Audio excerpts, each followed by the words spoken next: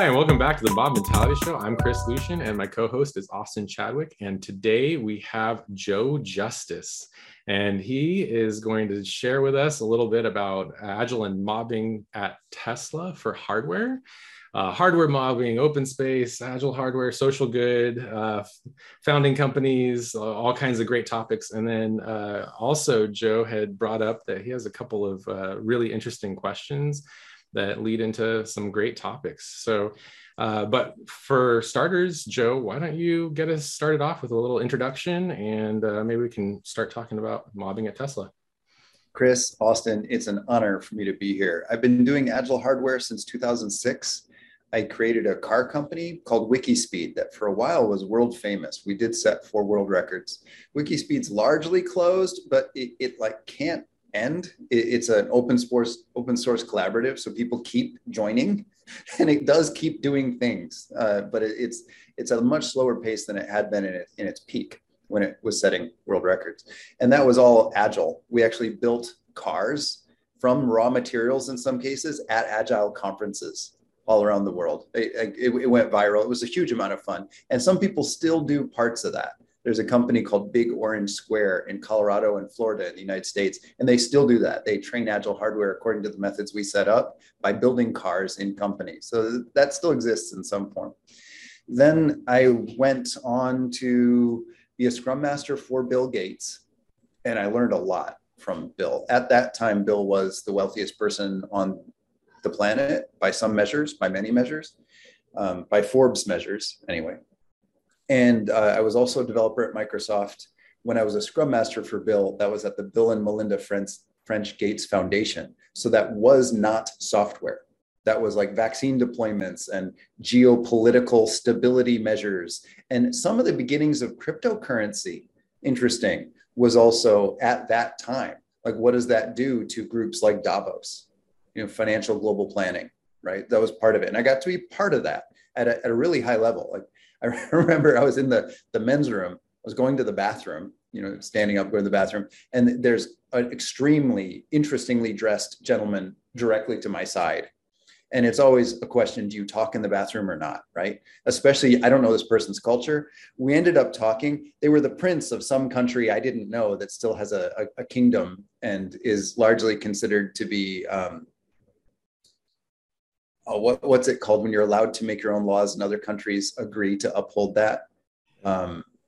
There's a word for that. I mean, because anyone can say that, sovereign, right? They were agreed to be sovereign, right? So whether that's warranted or not, they were a sovereign prince. So they could actually say, no, it's okay for me to kill people. And then it's okay, because that's what sovereign can mean. Anyway, that was this very interesting men's room conversation. Later, I met the Dalai Lama. Like, it was a cool time. It's wild. Weird and cool. Then I consulted to the leadership team at Amazon. And that's when Bezos was CEO. Bezos has since stepped down as CEO to focus on Blue Origin, but it looks like actually it's to focus on yachting and lifting weights. But in any case, the statement is to be with Blue Origin. I did also consult to Blue Origin. I got to work on the F-22 Joint Strike Fighter, the F-35 Joint Strike Fighter, and the Saab Gripen, a very different multi-role stealth Joint Strike Fighter out of Linköping, Sweden. All of these were agile projects, some of which used mob. So I've been agile hardware since 2006. And I was a software developer at Microsoft and a few other shops too, as a consultant developer or as a full-time developer for a year or two, depending on the company. So I have done software, and that's where I got my agile start too.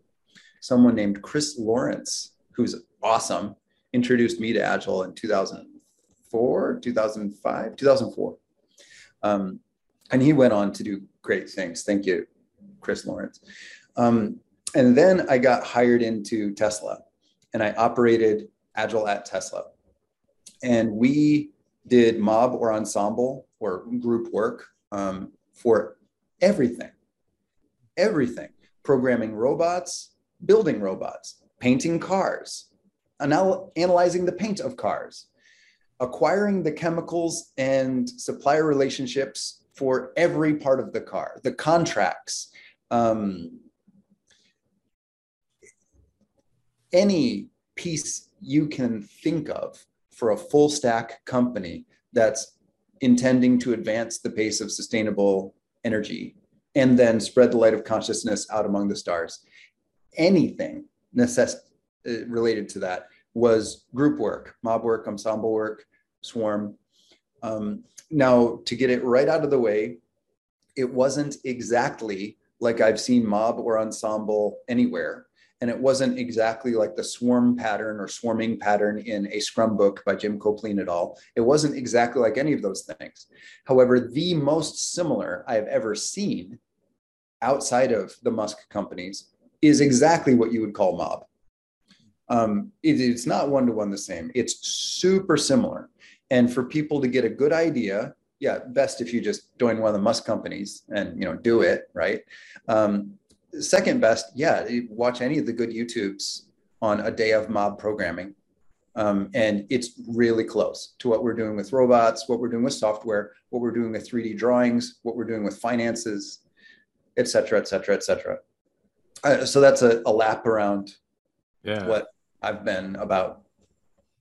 So when you say, they're doing this in kind of all areas, so is this that kind of collaborative work in no matter where you go, and a lot of it is a number of people come together to produce the deliverable kind of at the same time in the same place on the same computer, that sort of thing. Exactly that, Chris. And or same physical space, I guess. Yeah, that's fascinating. So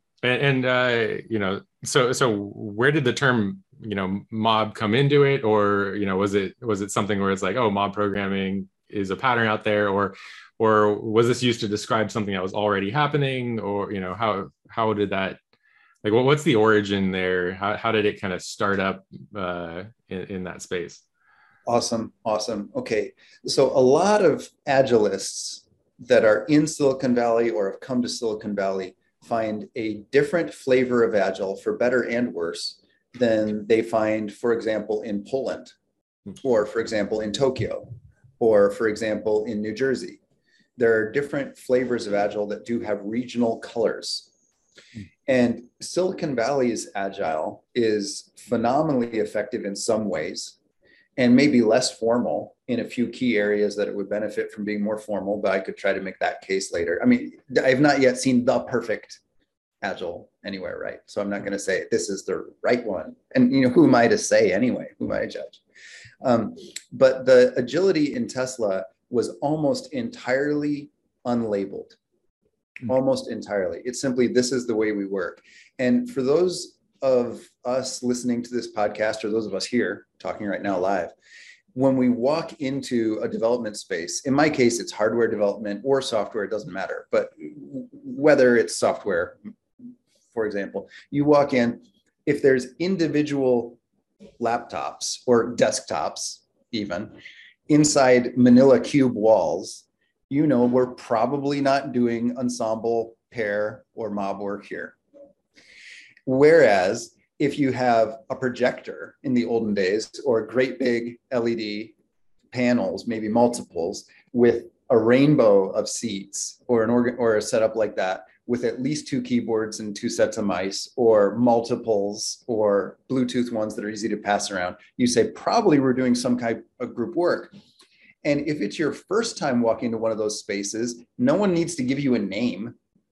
You're just like, well, this is the only place for me to work, I think. So I guess I'll try to figure out what's going on. And maybe there's a timer with a goal statement, and you say, I guess that means something. Well, a few hours into it, you're kind of into the rhythm, whether anyone named it or not. Well, that is exactly how the Musk companies are operating now. Remember, they've been going at this for more than 20 years now. So people don't use words. One of the pieces that was so strong for me coming to Tesla in 2020, I mean, I'd been working with Tesla on a consulting basis, a talking basis, since 2010. But finally joining the company as a full-time employee, I saw how they have evolved their own flavor, because they have more than 100,000 employees doing these mobs now.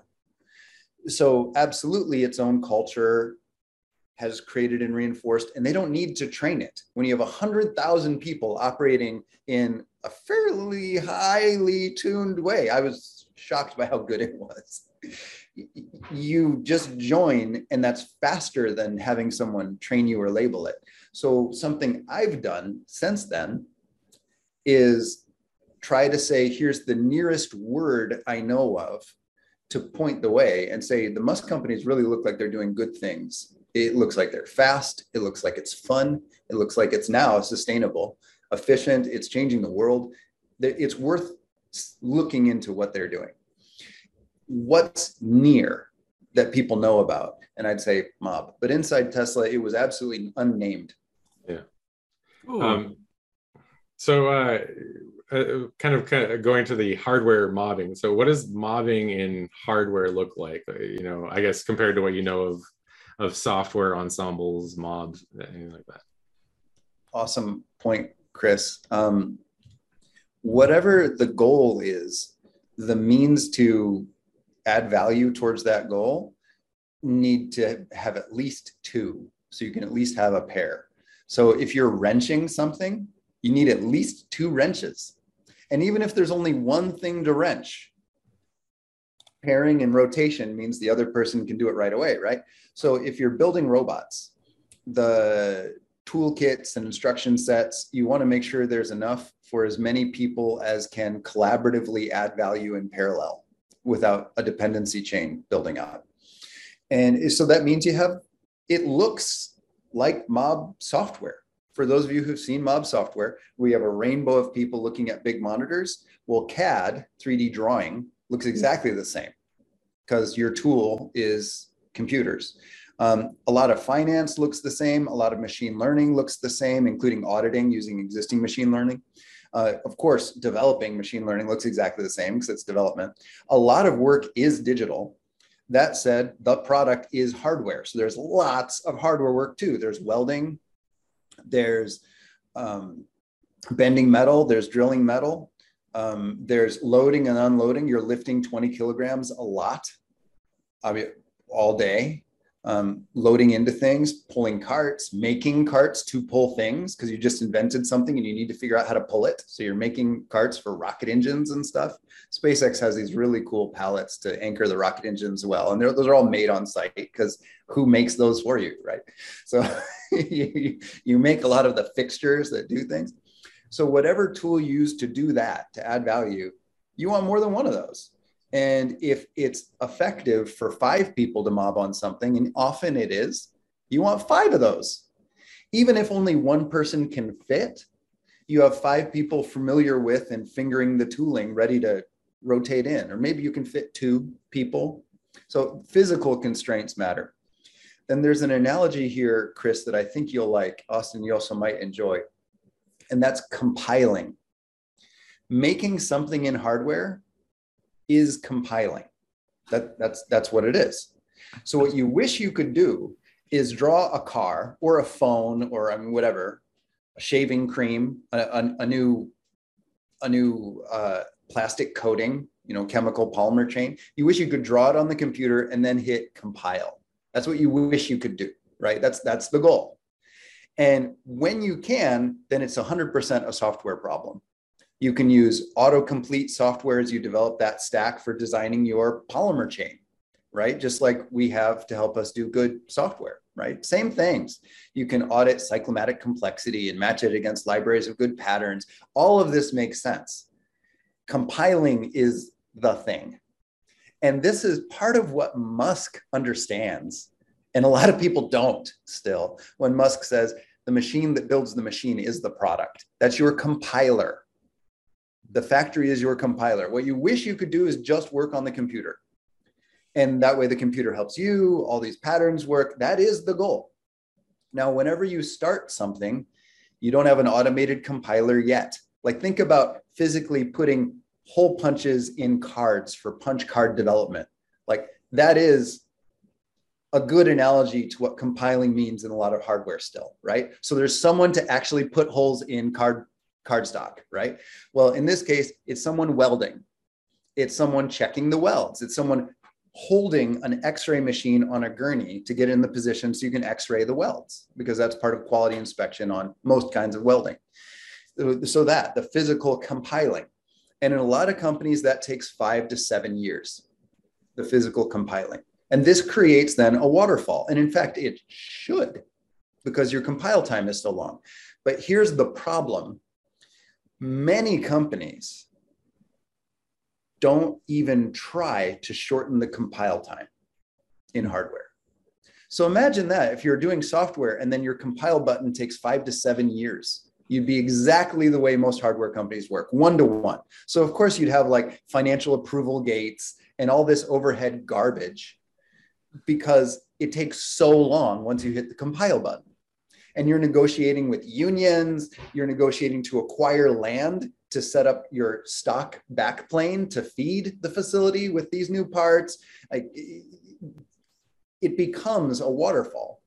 Mm-hmm. Well, imagine if your compile time, there's a magical thing in the human brain that happens once the compile time takes less than 30 days. And more and more magical things happen as you get shorter. I mean, once it's inside 4 hours, it's a very different game. And once it's less than 5 seconds, you can truly do test and learn, right? So all these practices fit the compile length. And what Musk has done is ruthlessly prioritize decreasing the compile time to the point where new wiring for the charge port to the battery pack is deployed in production from the concept of maybe we should change this to designed to built to in production. Every car has it in 3 hours. And this is what's shocking, knocking the compile time down. Now it makes super sense to mob around drawing in CAD the charging mechanisms because you can compile them so fast. And part of what makes that work is what we've all learned in software. If you have someone architecting software and then handing off like paper stacks to a different team to develop your architecture, you have the messaging game misunderstanding both ways. And the architect often makes inadequate or not fit to purpose architecture, and they don't learn from trying to build it. So their knowledge freezes and they know it. And inside they start feeling insecure. So they start acting even stronger. Well, you built it wrong, right? Now you get social problems. Well, the same is true in hardware. If you have people drawing the CAD of a car bumper and then they send it off to production engineering, and production engineering changes it, and everyone hates the changes, and they send that off to production manufacturing, and they have to change it again to actually be able to make it. The Porsche 918 Spyder was an extremely expensive Porsche, beautiful, extremely well engineered. On the underside of the bumper, it says in German, "It fits in CAD." And that was a hate message from the production teams saying, I don't care if it fits in CAD, we're the ones that actually have to make it. So the concept of architect's code is just as true in hardware. If you draw something in CAD, you need to weld it. You need to grind it. You need to make the die that's going to be extruding these things for the next 100,000 or the next 10, because maybe you change the extrusion, right? So the idea of you draw it, you make it. And that's a level of cross functionality that a lot of hardware companies still don't want. They say, no, I've got my white collar. I don't get my hands dirty. That's for the people over there. So that reinforces the waterfall. Well, man, I will tell you, Elon Musk drills metal every day. Elon Musk, the wealthiest person on planet Earth now, bends metal, programs robots, gets robots unstuck, cleans up spills every day. If that's the bottleneck, that's where Musk is. And Musk joins the mobs. Doesn't talk to the mob saying this is what you should do, ever. Musk joins the mob, takes the turns, does the work, whatever the work is, hardware, software. And Musk has been doing this for 20 years. That is what makes someone cross-functional. And people are shocked in interviews with Elon how deep Elon will go into rocketry, how deep Elon will go into AI, how deep Elon will go into manufacturing, supply chain, currency, and the role of government. I mean, really deep in all of these. Well, all that did it is mobbing on whatever is the bottleneck, not where you want to go. And Musk sometimes is really tired in interviews and says things like, people would not want to be me. And here's what Musk means. Musk often doesn't like where the bottleneck is. But wherever it is, that's the mob that Musk is in. So Musk is like, I do a lot of things a lot of people don't want to do all the time. Nice. Okay. Wow. This is fascinating. So I think that really helps characterize a little bit more, because in my mind, so my experiences are more limited, right? So I've done ensembling or mobbing with code, right? So it's kind of like, hey, let's we have this problem. Let's create a new function to solve the problem. And if the person doesn't know how to do it, I'll be like, oh, go to line 10, hit the enter key, and then type, function, and then here's the name or whatever, right? And so translating that to hardware, I think what you're saying at one point is similar to the code port, because it'll be like in CAD. And at one point I was going to become an architect, and I abandoned that at one point in my life, but I did a little bit of CAD. So it'd be similar to, hey, go to this part of the screen and click this to draw that, right? And so am I tracking so far with how it might be in a hardware type mob? But then the big difference that I love is what you said, is that when we hit the compile button on an IDE and then the page shows up, they literally will compile, they'll switch from computer mode to building mode. And then it'll be like, oh, Joe, can you go to, part XYZ and turn it 10 degrees or something? Is that? Yep. And then the rest of the team is there and engaged in that process. Yep. Exactly. Wow. That is fascinating. Yeah. That really helps characterize it. And so that answers my how question, I guess.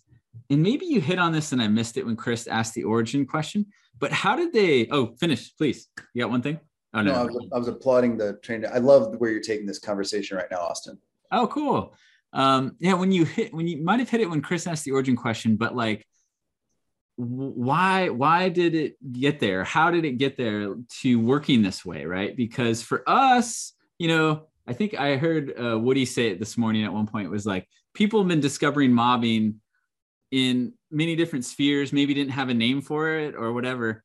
What led to this style of work for, Tesla, for example, from your experience of being there? Like what led to, instead of all working separately, let's design and build together and test together and take turns, navigating. Maybe they didn't use that word, but what led to that discovery to work this way? Awesome, Austin. And this actually leads to a question I've got for Chris and yourself. Musk's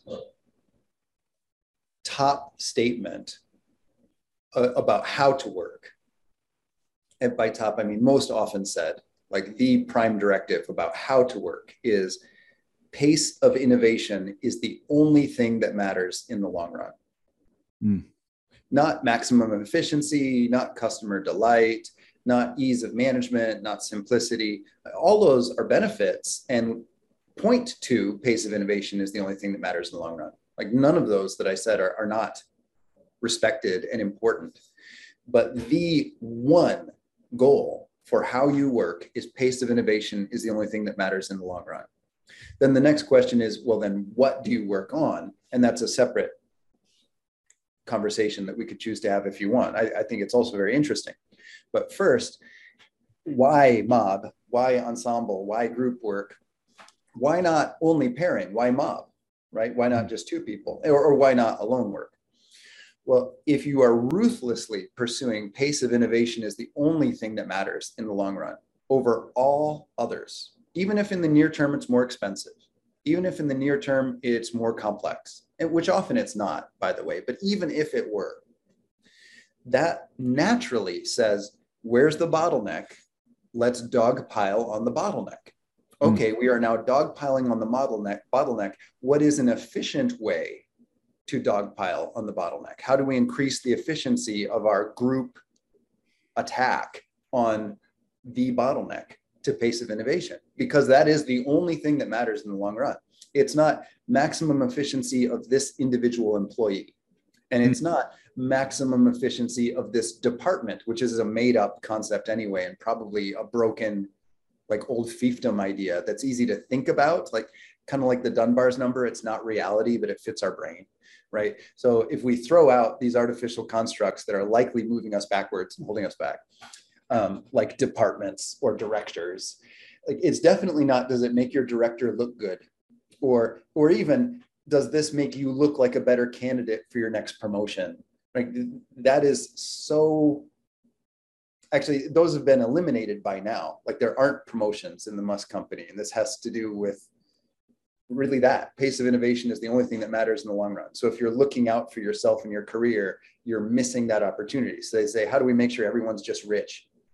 And, and they do it. It's actually a really cool model. I think a lot of companies should do financially what the Musk companies do, but there are no performance reviews, right? Because then you're worried about your performance review. But as a result, there's no promotions. They just make sure everyone gets rich, which is kind of cool. That's a whole conversation by itself. But in any case, that's why structured practices like mob, like ensemble, like group work and pairing, in some cases, really only two people can fit, because you do have physical constraints. So pairing also, and all the awesome information the extreme programming community learned about pairing. Well, what about if you have two senior people, two new people, a senior person and a junior person? These categories and angles of pairing, even more simple than mob, right? Well, those all get employed when pace of innovation is the only thing that matters in the long run. Then that points me to Austin and Chris, my question. So I teach mob now in hardware. And oh, hello, little people behind Chris. And that points me to one of my two burning questions. When I teach mob for hardware and software now, the second most asked question, well, actually, let's do the first. The top most frequently asked question of me as the instructor is, if you have a driver and a navigator, which you don't have to have these roles in mob, but if you do, and when I teach mob, when I introduce people's first mob, I do a simple version. There's one driver and there's only one navigator, which has pros and cons, but that way the driver, who's their first time as a driver, in almost 100% of the cases, they only have one person to listen to at a time. Then everyone else, 1, 2, 3, maybe 4 people, is in a role that I simply called mob. And the students ask me, well, what does the mob do? Because they're just sitting there. I say, well, you do quality check, you do quality audit. And I don't want you to distract the driver, but you can quietly give advice to the navigator. And you also can do experiments. You can research in your browser, your phone, or if it's in hardware, you can try to fit other things together, or align tools, kit parts so they're ready and in the proper orientation. You can watch how the driver navigator are working. You can line stuff up for them as they go. You can 5S, 7S. And I still get the question, okay, what did we really do in the mob role? Now, part of that is because I've constructed such a simple mob for their first mobs. But the second is there's likely more value these people can be directly adding to feel happy and contributory without distracting the driver any more than is already happening. And I want to learn from the both of you about it. What tips would you give to a student who's in their first mob, and let's say they're in the mob role? What would you recommend? What should the mob role do? Yeah, that's a great one, Chris. Are you going to say the same one you said this morning in our chat? Oh, is that the mob programming RPG? Is that what you're talking about? Yeah. Yeah, that's where mine went. Yeah. And cool. So go ahead, Chris. Yeah. Willem Larson and I were having a chat a long time ago, and we noticed that we had a number of terms like navigator, navigating the navigator, researcher, kind of roles. Anthropologist. One of the newer ones was traffic cop, he's also, Willem is also very much into the kind of creating games out of things in general. And so this kind of role came up of a kind of mob anthropologist, right? So basically the study of the roles in the mob. And so it's a really fantastic system, and we'll link it in the show notes for sure as well. But basically each of the roles are outlined, and there are ways to get experience points and level up. And so you start as driver, navigator, and mobber. And then by the end of it, the nose specifically is just looking for refactoring opportunities, like what smells bad, right? They're sniffing, right? They're the nose. And then others, there's also the sponsor, who is just looking to make sure that the unheard voice is heard if somebody's kind of speaking up but not available. And there's a number of other in there. And so, but I think, kind of the core of the question, that anthropology role is really interesting because, yeah, for sure, people started doing ensemble programming or mob programming like kind of as out of necessity, right? And then maybe they stopped working that way at certain points, or maybe they just kept working that way and never named things. But communicating across the industry about these things, you need kind of an anthropology. You need somebody kind of codifying all of these different things. And so, this morning we were on a call, a different call, and we just recommended like, hey, go and check out all the different roles here and play the game, because the game is actually quite fun. You can kind of do a kata,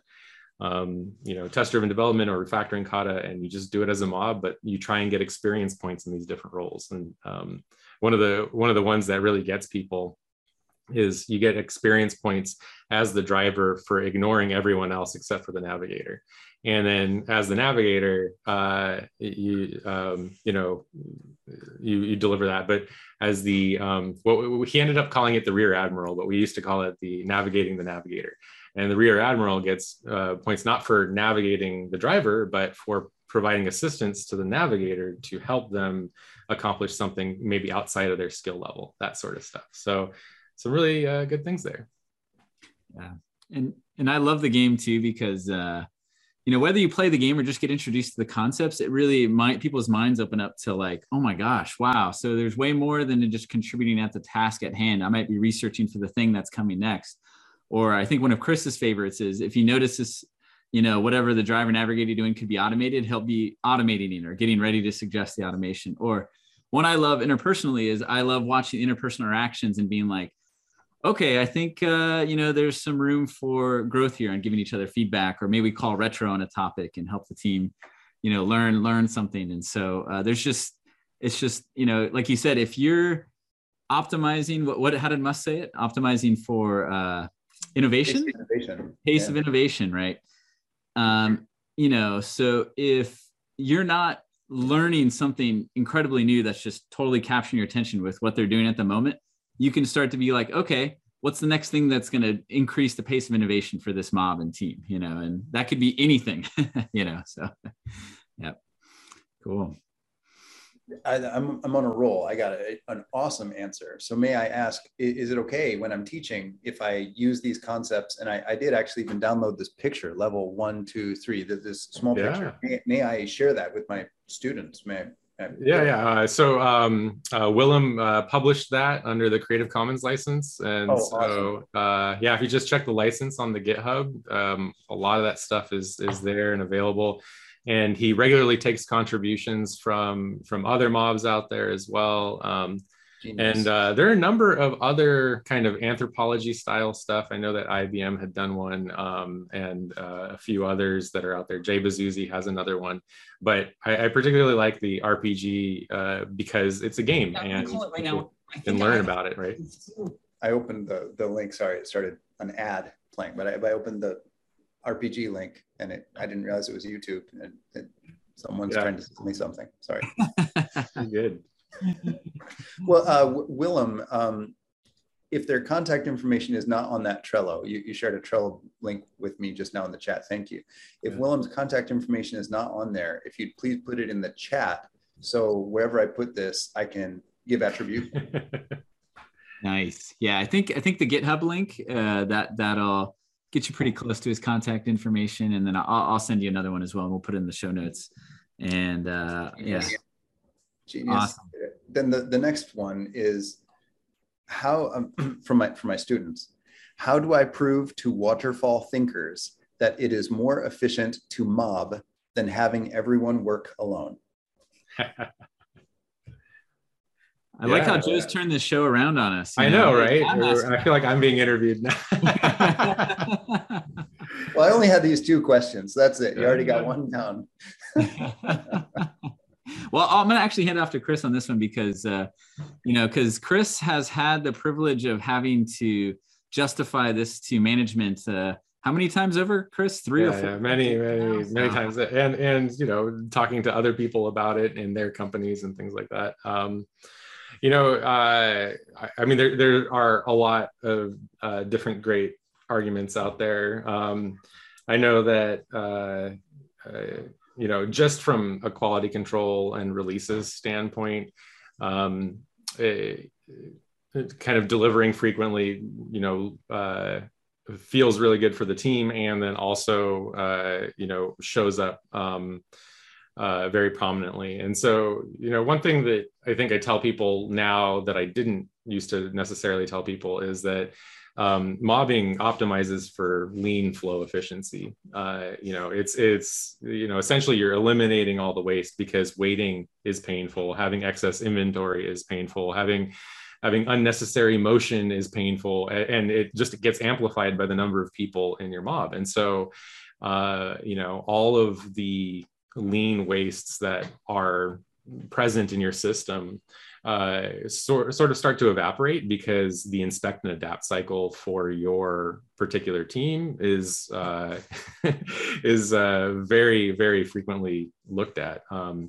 And so all these like micro problems that might exist on a team working individually that people just deal with day to day. I think when I first started mobbing for the first time, we discovered that a person on the team was spending about 80% of their day on support tickets, and then getting the rest of their work done in overtime.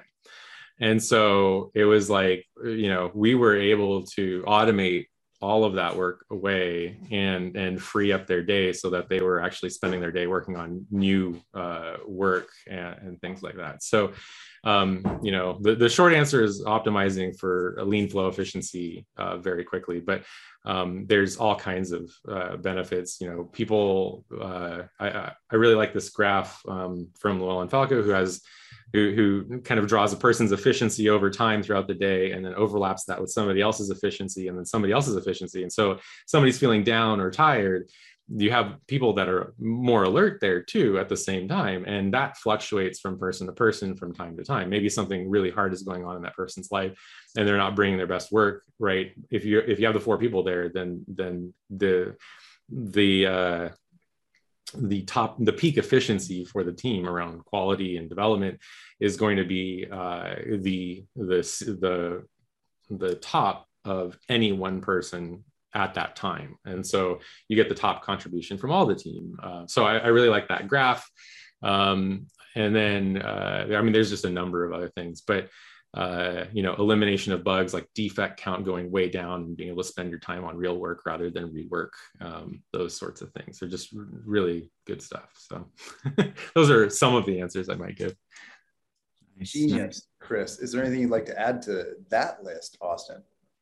No, I think the one thing I'll add is, we know it's a controversial topic, and we know, like other topics, people are going to think it's bananas, it's crazy. There's no way a CEO would ever buy a return on investment for something that ridiculous. And so we know it sounds crazy, and we welcome skepticism, and we love discussing, debating it some, but also I also love the idea, try it out. And, you can measure it and inspect in your own context and find out what works for you. But turn it into a scientific process. And, I'm one of those weird philosophy people. So I like debating stuff in the abstract, but hey, we're doing engineering. Why not, go look to the horse's mouth and try it out and run the experiment in your context, because every context is so different. And so, I think that's the quickest way to find out in your context, I believe. But and it's hard to argue with the results, So one thing I've noticed is that when teams aren't delivering well, you'll get a lot of questions from management or the people receiving your product and things like that. They want to start inspecting and looking into how you're doing things. But if you're getting solid results and every day they're seeing the value of what you're doing, then a lot of that tends to fade away because they're just so happy with the output. And so in practice, it just usually fades away as a problem as far as justifying it, just because in the experiment of doing it, things just get better, and it's obvious to everyone it's better, that there's no need to justify it anymore. But again, we welcome skepticism. And we are now getting near the end of the show, and I'm going to turn it back to you, Joe. Before we close the show, this has been fantastic, by the way. Thank you for sharing your experiences. And I feel like we could have another 3 hours of this. There's enough content here and discussion, but we won't do that today. But before we close the show, is there anything you like to share or plug before we close it out? I'm chair of the Agile Business Institute. We are just now adding a new menu item. So hopefully by the time you hear this recording, it's added. That is courses we recommend, or coaches we recommend, or recommended other things that were not formally, for whatever reason, part of the Agile Business Institute, which is part of the goal anyway, to be an umbrella organization, or we like the tropical theme, I would say the palm tree with many coconuts. And so there's an opportunity for others to add their coconut. If they've read our book and it feels 80% plus like what is important to them, that's a good litmus test, right? That they're generally on the same page. Then we would love, we were just adding a 1-hour course taught by someone we just met, but had a huge amount of respect for once we got to understand them. What they do is they do Agile audits for the Japanese government. The Japanese government now has this intense digitalization government-sponsored initiative. They call it DX, that's across the entire nation. And a part of that is Agile. And the government sponsors Agile audits. Well, how Agile are you really? If it takes you 7 years to go from design to output, we think your agility is actually very low, right? So they have these audits. This person is a specialist in running these audits. We think that's awesome. So we're saying, would you, at least once a year, host a 1-hour online workshop on how to present yourself best for these audits, or even skill up to become an auditor if that were your ambition. And we'll put it on abi-agile.com under this other menu item. So there's what we've traditionally been doing as our go-to-markets, like our Agile Hardware Developer course, which is in 7 languages now. Then this area. So what I'd like to plug is, if you respect or are interested in or resonate with the type of Agile we do, which is pace of innovation is the only thing that matters in the long run. And there are other types of Agile that are beautiful, but are not that. Like there are some types of Agile that are only around psychological safety, which is super important and loving.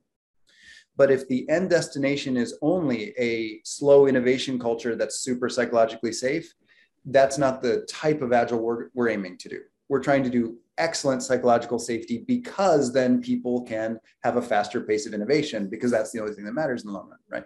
So if that resonates with someone, we would like to start plugging in coaches, courses, things on abi-agile.com. Then that's related to the book. That would be your litmus test. And that is Scrum Master by Joe Justice, by me.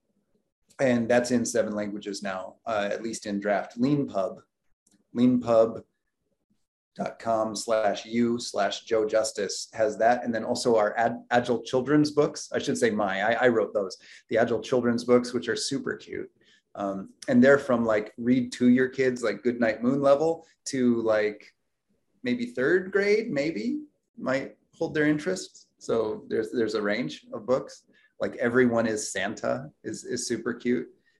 Santa watches people work to see what's make them happy and fast, and then makes a list and checks it twice. It's actually adorable. And it's better than I just paraphrased. Like the actual text is much gooder, to use the technical. Then to get a little further out there, way longer term ambitions, but part of the reason I'm alive, I think. Working for Musk, you start to think on 1,000-year trajectories, because that's what Musk does. So actually, Elon's decision-making tree is super predictable if you think what's good for consciousness to spread out among the stars in a healthy, constructive, interesting, loving way over the next 1,000 years or more. So it's, wow, that's not going to be higher ROI this quarter. Why would Tesla do that? Well, that's not how Musk is prioritizing at all, right? So if you're thinking on 1,000-year timelines, it's very natural. You can anticipate what Musk does. It's actually not challenging. It's quite clear. Well, that starts to rub off on you when you're in the company. So I'm thinking, well, what do I want to have nudged the world towards with my lifetime? Even if it's nowhere near the definition of done in my lifetime, right? That's just not even a consideration. Now, interestingly, these long-term timelines make more money now than any other method, right? If you add up all the other car companies' values, market caps, they're about the same as Tesla's value right now. I mean, every other company equals about Tesla now. So interestingly, this not prioritizing money now makes way more money now than any other methods. So what would I like to try to do? I have a wife who struggles with English. She's Japanese, and I struggle with Japanese. I was born in the United States. And my theory is any language that takes more than 3 months for a reasonably intelligent, dedicated, and interested adult of average intelligence to learn is at risk from not becoming the global second language. So right now, the global second language is English. That is at risk. Different forms of Chinese are far and away the global first language by several hundred million. And there is a very easy possible future where the global second language changes to a form of Chinese. Now, that doesn't bother me at all. I would like a global second language, and it doesn't have to be the one that I was lucky enough to be born speaking. I will sweat and try to learn it, whatever it is. But that transition period is going to be super painful, and a lot of information will be lost. So what could we do? If there's a version of, in this case, English, only because it's the current global second language in terms by numbers, not because I said it is, but by if you poll people, what's your second language? Like by numbers, English is currently the most spoken global second language, read and spoken.